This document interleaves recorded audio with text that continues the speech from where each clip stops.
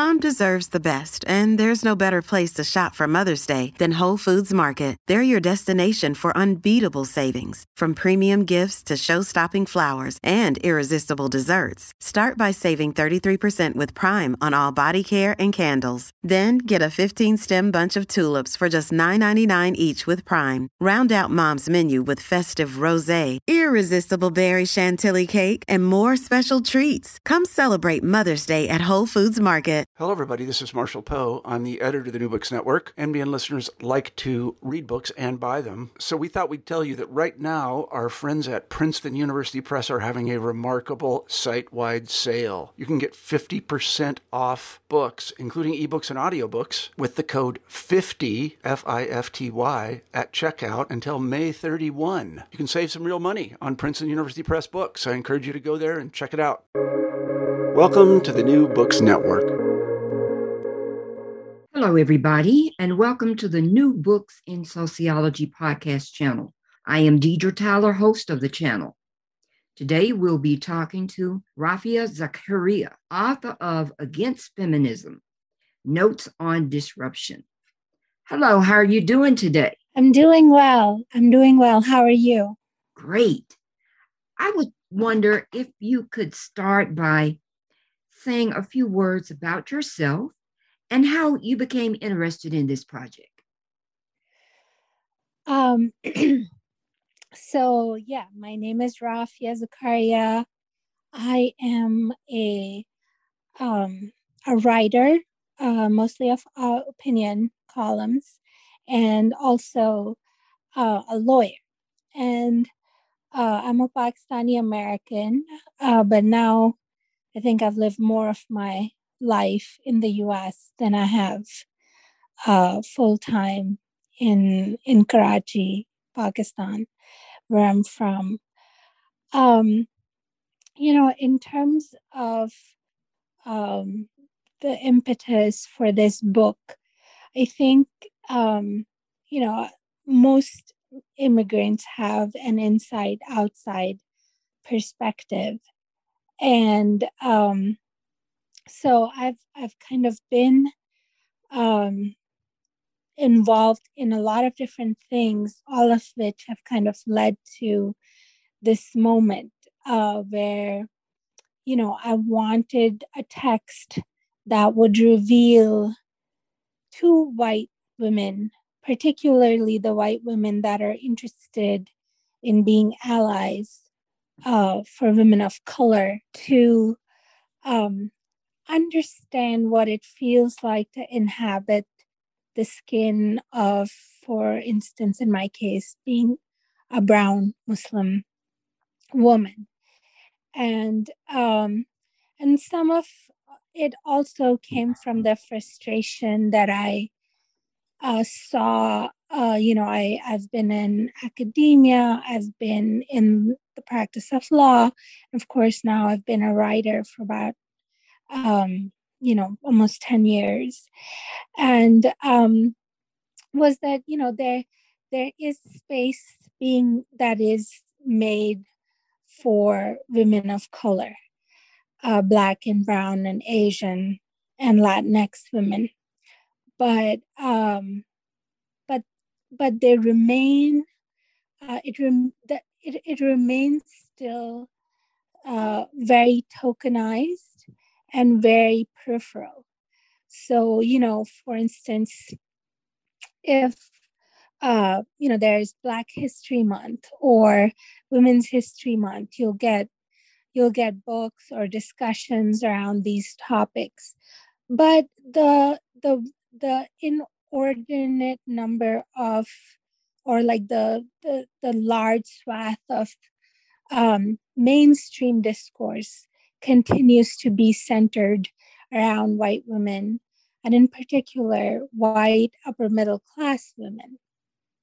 And what I wanted to do is to expose how whiteness, or rather white supremacy and its history in the United States and the Western world at large has allowed white women to become the feminists in chief, or the supreme feminists, who then dictate the agenda for Black and Brown and other women of color. And the consequence of this dominance and the fact that nobody has really ever questioned or looked at how it operates, not just in the media or even historically, but in nearly every sphere of public interaction. And in the case of the United States, this feminism is then also exported abroad, as the feminism that all other women and all other parts of the world must copy. And, the better they are at copying it, the more quote unquote empowered they're understood to, or they're then labeled to be. So, as someone who grew up in what I would call the quote unquote other part of the world, and then someone who has worked and been part of the public conversation in the US, I felt that as a brown woman, I felt that impact is not something that white women have reckoned with. In many cases, white women have, or don't want to consider the premise that white privilege and white supremacy in the culture at large has contributed to their feminist victories. So that was kind of the intellectual project behind the book. I think the emotional project or, motivation behind the book was that, like most brown, Black women, I have white women who are my friends, who I'm close to. And I've always felt that I didn't have a launching pad from where to begin a conversation about race within the feminist movement. And so I wanted to have it or write a text that would allow for that starting point, that would create the context for that conversation. Because I believe that, that conversation about race among feminists is absolutely and urgently necessary. Well, you started the book off talking about going to a bar in Manhattan with a group of women. Tell us about that story and why it's so significant. That story is significant because I've lived so many versions of it so many times. It didn't just happen once, where I am with women, most of whom, and in the media and publishing, white women dominate. They're second only to white men, and I think they're actually set to overtake white men, like in the publishing world. And so it's an environment of like developing some camaraderie, doing some networking, getting to know each other. But there is this undertone of that I have always felt as a woman of color, of pretending, of trying to belong to a conversation in which my past, as I talk about that, or my past as a single mother, my past as someone who lived in a shelter, my past as an immigrant, et cetera, my present as a Muslim woman is all sort of it's something that I have to sort of sweep under the rug, so to speak, because I have to pretend to belong to this white upper middle class version of how we get along. So the point of that example is that, or what I'm trying to show in any case, is how a lot of women of color feel like they have to pretend to be white, to be, in the feminist sisterhood. And such that there isn't much effort to delineate what aspects of feminism are just whiteness or white culture, and what are actually aspects that are focused on empowering women. And that has happened because, like I said, white women are considered the universal subject. So when you talk about quote unquote woman, it's always white and largely white middle class women's concerns that are centered in the feminist conversation. And the rest of us have to sort of just pretend and omit and file away, the parts of us that don't fit into those boxes. So someone would say, what's wrong with rich white women being the rescued persons of brown and Black women? How would you answer that question? That's a great question. And the central problem with it is that it has created, the white woman savior model of feminism has created a hierarchy within feminism, so that, white women are at the top and they're dictating the feminist agenda. And then it's their qualities and sort of, cultural iterations that are being held up as the feminist, uh, or the most feminist qualities, and everyone else's concerns and everyone else's, priorities, everyone else's qualities are sort of sidelined as not that important. And it's also, of course, created this situation where I don't think, for instance, I give a lot of examples in the book about, very personal experiences that I've had in which I see either myself or other women of color be put in positions where they supply stories of trauma and stories of suffering. And then the policy work or the agenda setting or the leadership is all white women. And this has essentially meant that, brown and Black women have not had the opportunity to delineate what is important, what is important to them. And I'll give you an example. It's a historical example, but it's an example in the book, and it comes from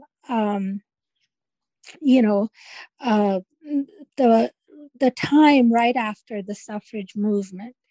So in the time right after the suffrage movement, there were a lot of British suffragists that, were going to India to sort of drum up what they, thought would be a suffragist movement in India, right, for Indian women.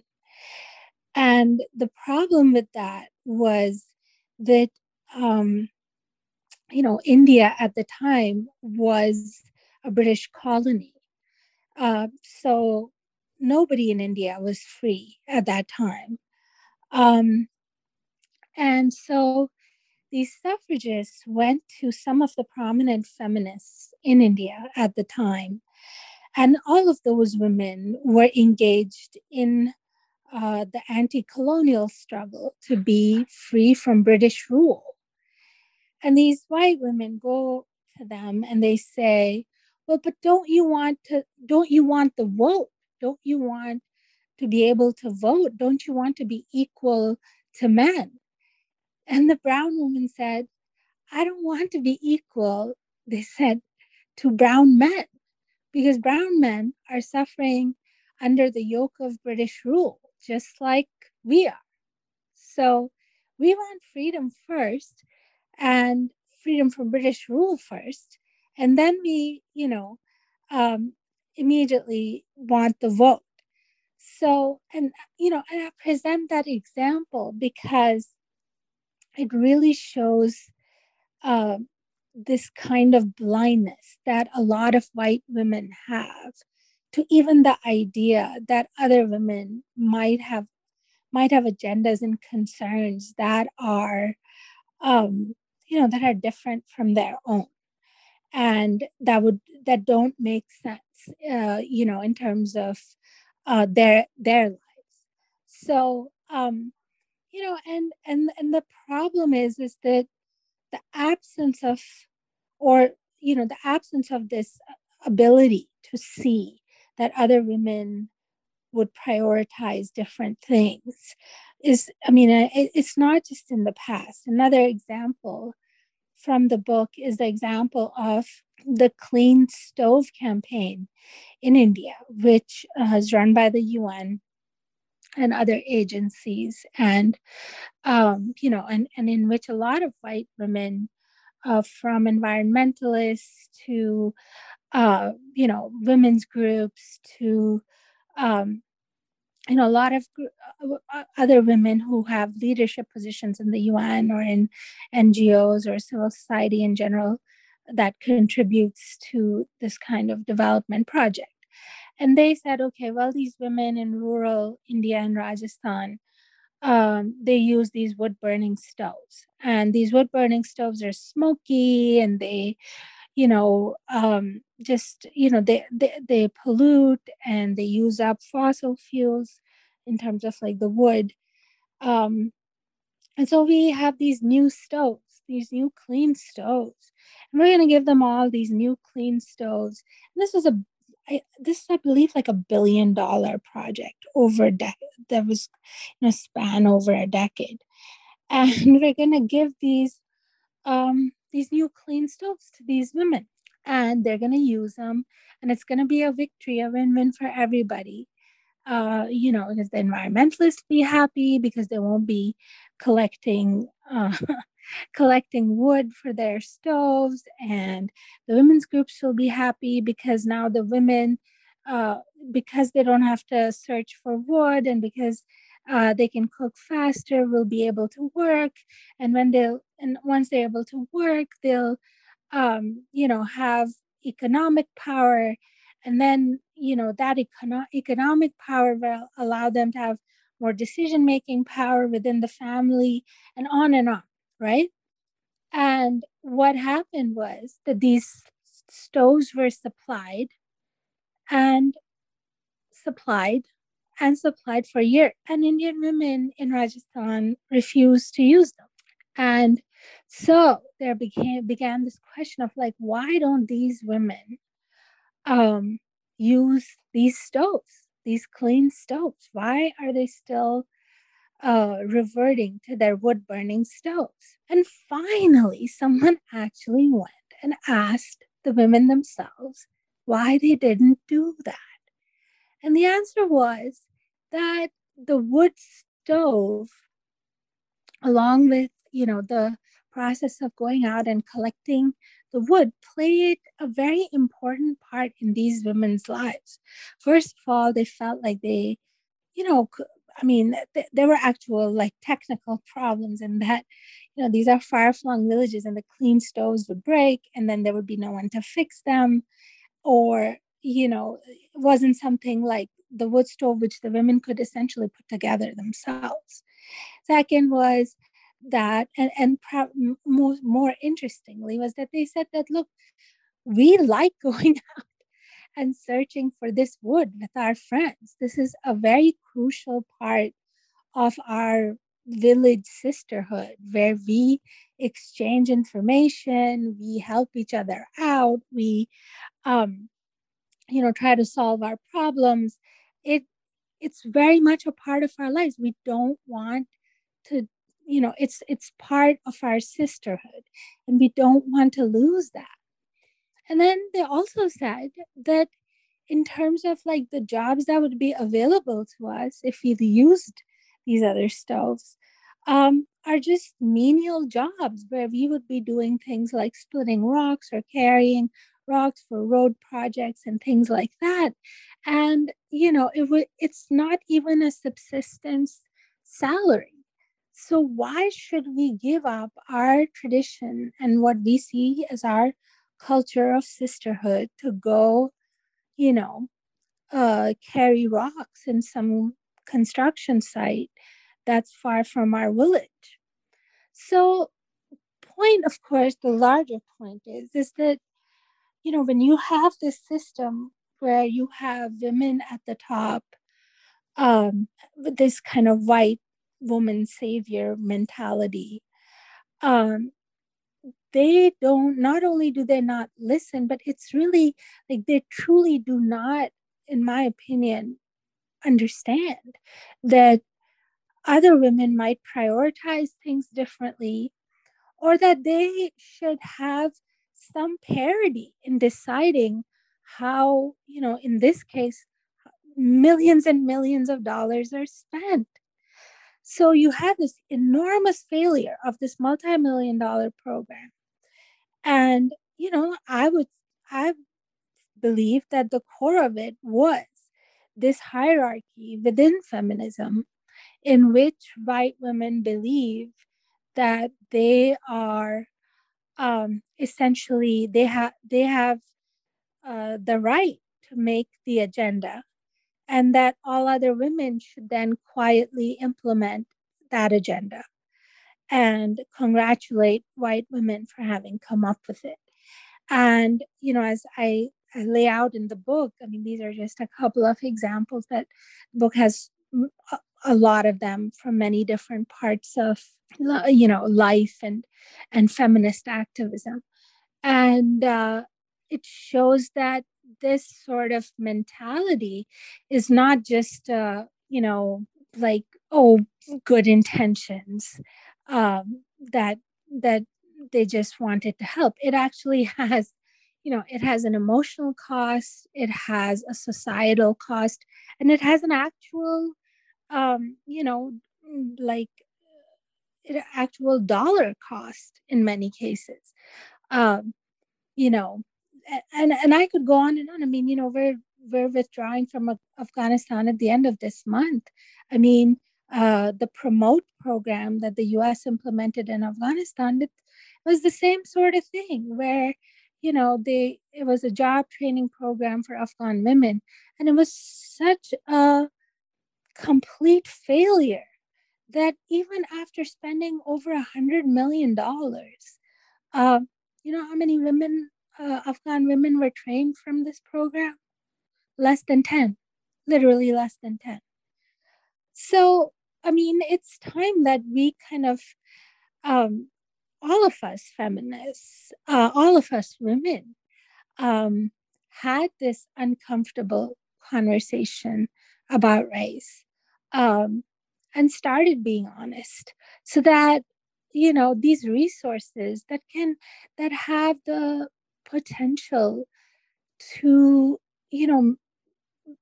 do so much good are not just wasted because these conversations didn't take place. Well, you gave a lot of examples of Black women and historically what they went through. Do you see that there's a difference among women of color and their stories and needs? I want you to explain that a little. Well, I mean, I'm not suggesting in the book that, all women of color even have the same histories or the same, the same priorities. And nor is the book arguing for some sort of very idealistic kumbaya that has to happen even amongst women of color. I think that there are um, you know there are tremendous differences between even women of color. I mean, you said you spoke specifically about Black women. I mean, I think within the American context, it is absolutely undoubted that Black women have suffered more than absolutely, and continue to suffer more than absolutely any other group. um, that is my I truly think that, and I think that that is the reality.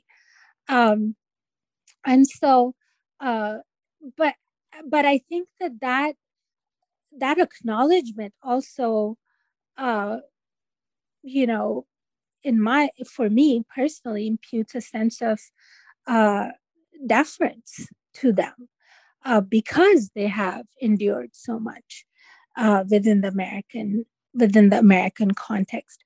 But what the book tries to do is to show that, for instance, Indian women have, or women, all the women who lived under British colonialism have endured a similar kind of servitude and continue to endure it.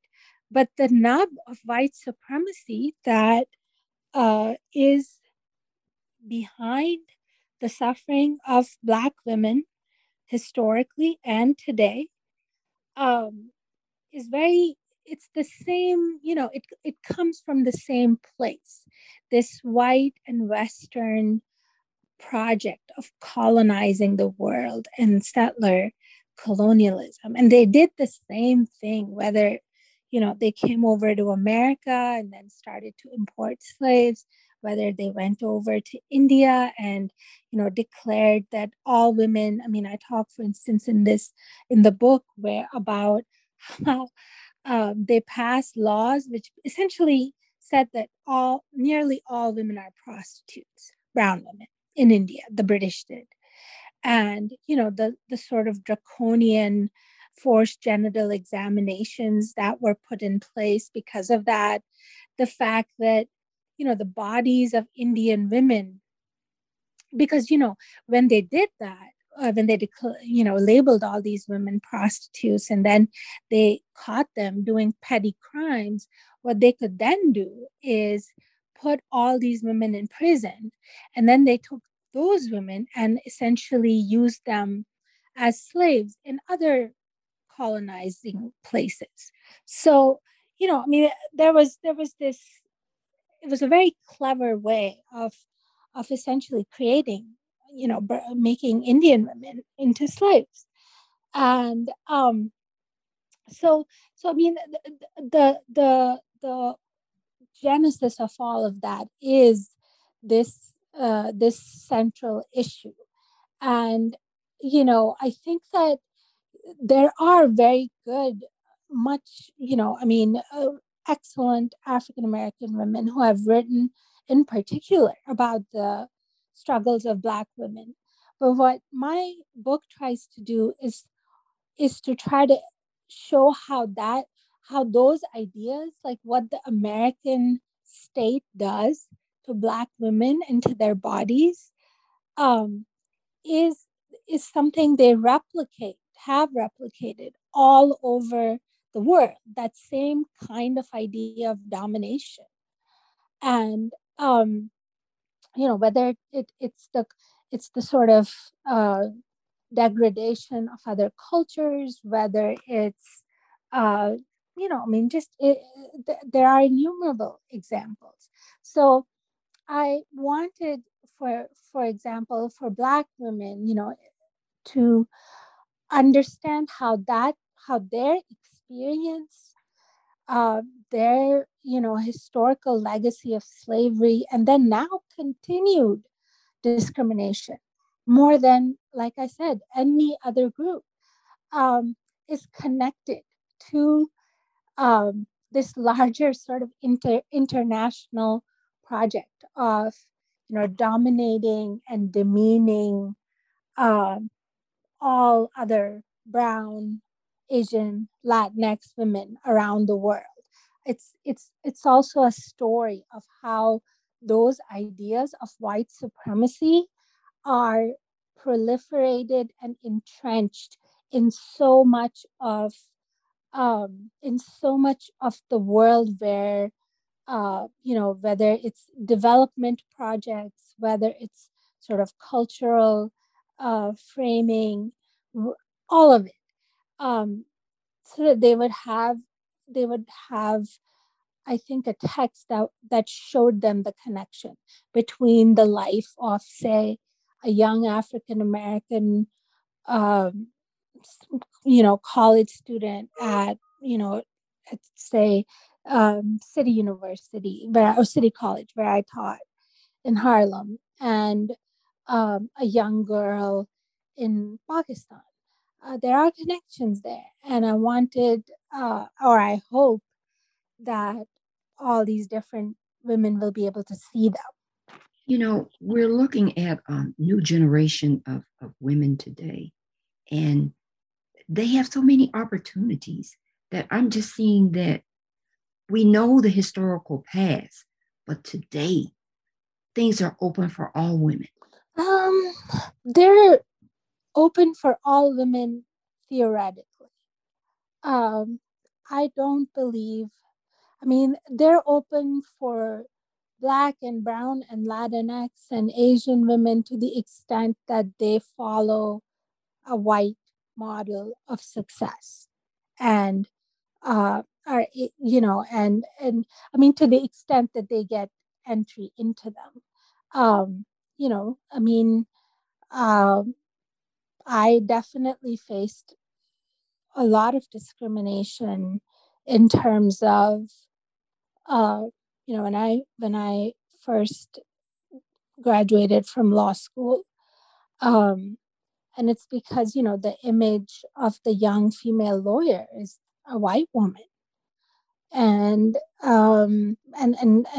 it's proliferated by judges, it's proliferated by just many, many institutions.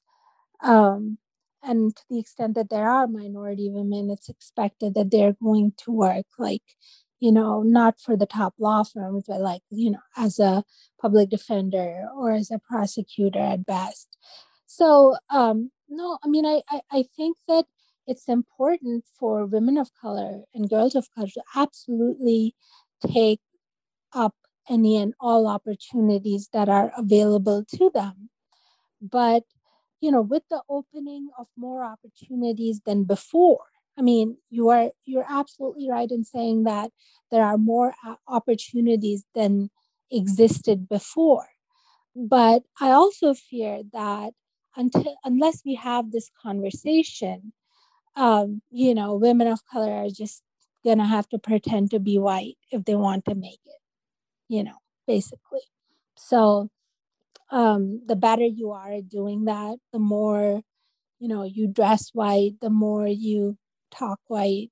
I ended up working at a civil rights law firm that was all African American. And I guess except for me as Pakistani American. And that was another place where I learned how, how women of color just don't inhabit the same world that white women do. And it appears, the thing I worry about the most is that now they are becoming more visible and getting farther than they did before. And the closer they get to sort of parity with white women, or try to get there, to get to parity with white women, the more sort of hidden ways of perpetuating racism are evolving. Just today I wrote a CNN piece on, the ESPN anchor, Rachel Nichols, who was caught on tape saying that, the Black woman that got her spot was only there because, they're doing the diversity thing. And they're not going to be able to get rid of me because this is my thing. So, I mean, it's a hurtful, very hurtful conversation to listen to as a woman of color. But I think it's a conversation that I know happens among white people all the time, and a conversation that they don't believe is racist when it is.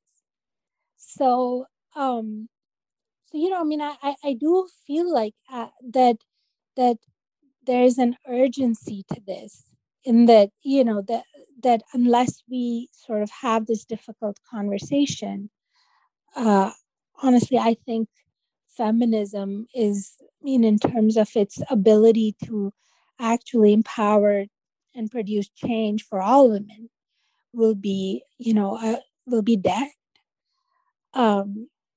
because of this belief that white women have, that they won the space that they occupy from white men, and now how dare women of color encroach on that space. And what I'm saying is that, some of the reason white women have that space is because they're white, and whiteness confers tremendous amounts of privilege and opportunities that the rest of us don't have. You made some really good comments about what you saw in our society, and you said about the white women wanting parity with white men at any cost. Right. Talk to us more about that. Well, I mean, it is, I guess something I haven't talked about yet is the model of success. I mean, in addition to all the other sort of, what I would say genealogical histories of how obviously whiteness has dominated in America, in the world. There is, the feminist movement was by and large a white movement. And I take a lot of pains in the book to show how it continues to be a largely white movement. And take, like, for instance, the Women's March. I mean, most of the women who could participate in it, who had the money, who had the time, who could get a hotel, and who honestly felt safe enough to do that, were white. And so, yes, I mean, I think that there is a sense of entitlement in white women, in that they are pushing for equality with white men. And there almost seems to be a sense of disbelief among them that all the other women are not grateful to them for doing that. And that issue is a very problematic one. And, I go again to like this article that I've recently written about this female anchor, because, in different sections of the tape and in other interviews, she talks about, how she's put in the time, and she's put in, she's done all the right things, and how dare this Black woman come take her place. And I mean, her words could be the words of, like, quite literally millions of white women all over America. The corporate capitalist model of sort of, the lean in feminism, that is the dominant feminism, at least among white women, who work in corporate America and are part of that capitalist economy. That's the goal, is to keep be louder and pushier and more sort of dominant than white men so that you can get ahead. But that sort of individualistic model of feminism that essentially sees, they're more than happy to throw everyone else under the bus if it ensures their own ascent. And that is the model that I'm calling out, because I think that it's that model and what, as you quoted, this idea of getting ahead at any cost, that I think has really, in some ways, been a death blow for feminism, simply because it's this idea that achievement is only possible if you work alone, or with other white women who look like you, who come from the same class background, et cetera, et cetera.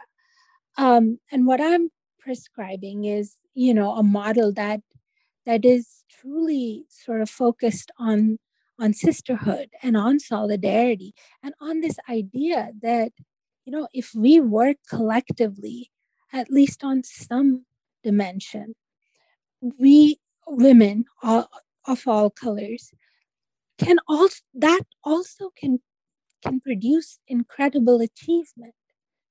But that sort of working together is not happening because, like I said, there are all these, it's Sex and the City is promoted white general culture as, this feminist and empowered culture, and other aspects show, one of the things, for instance, that I see all the time lately is stories of how the first white women who discovered this or who did that, or there was a story that I saw one time, just tweeted on Twitter, which was like the first white women to travel the length of the Colorado River. This is their story. Or they didn't say first white women, I'm sorry, the first women. And I was like, well, they might be the first white women, but they're not the first women. Surely there were a lot of Native peoples living around that very area that almost certainly, were on the Colorado River and would have, traversed it. And the point being is, nothing is considered done until a white woman does it. So when a white woman does it, it's suddenly worth doing. Oh, and it's always, that white woman representing all women. So, the first woman to discover, to work as a scientist, for instance, they would have. And of course, it'd be a white woman. And then, all the rest of us are supposed to kind of get behind that.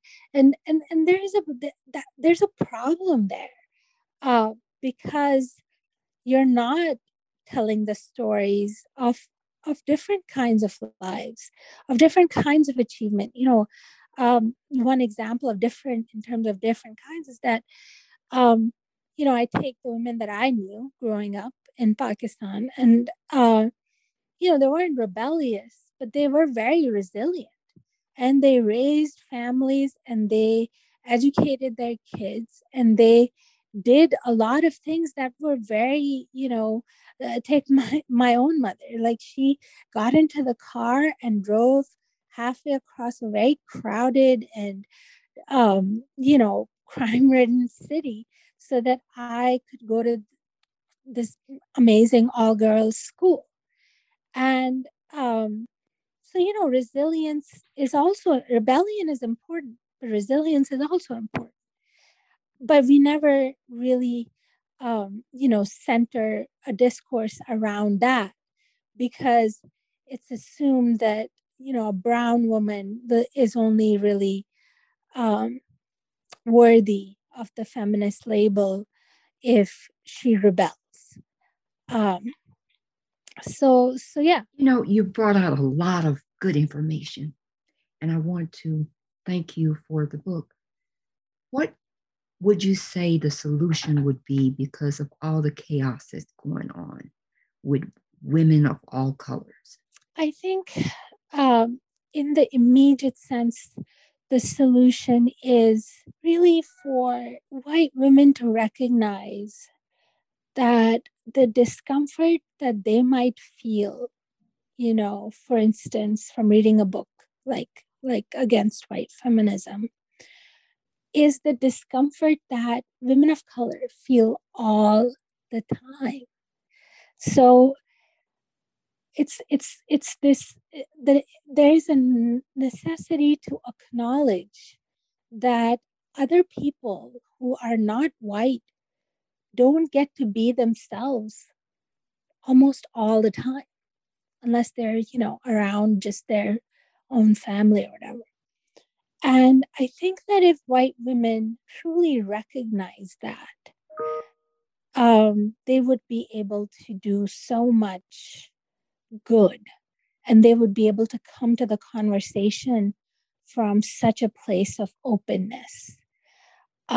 Yeah, that's what I would say in the near term. In the larger space, the books, and devotes like the last part precisely to the fact that empowerment, even the word empowerment, was coined by brown feminists from a collective in India, and they understood that to mean a political struggle against misogynist institutions and patriarchy.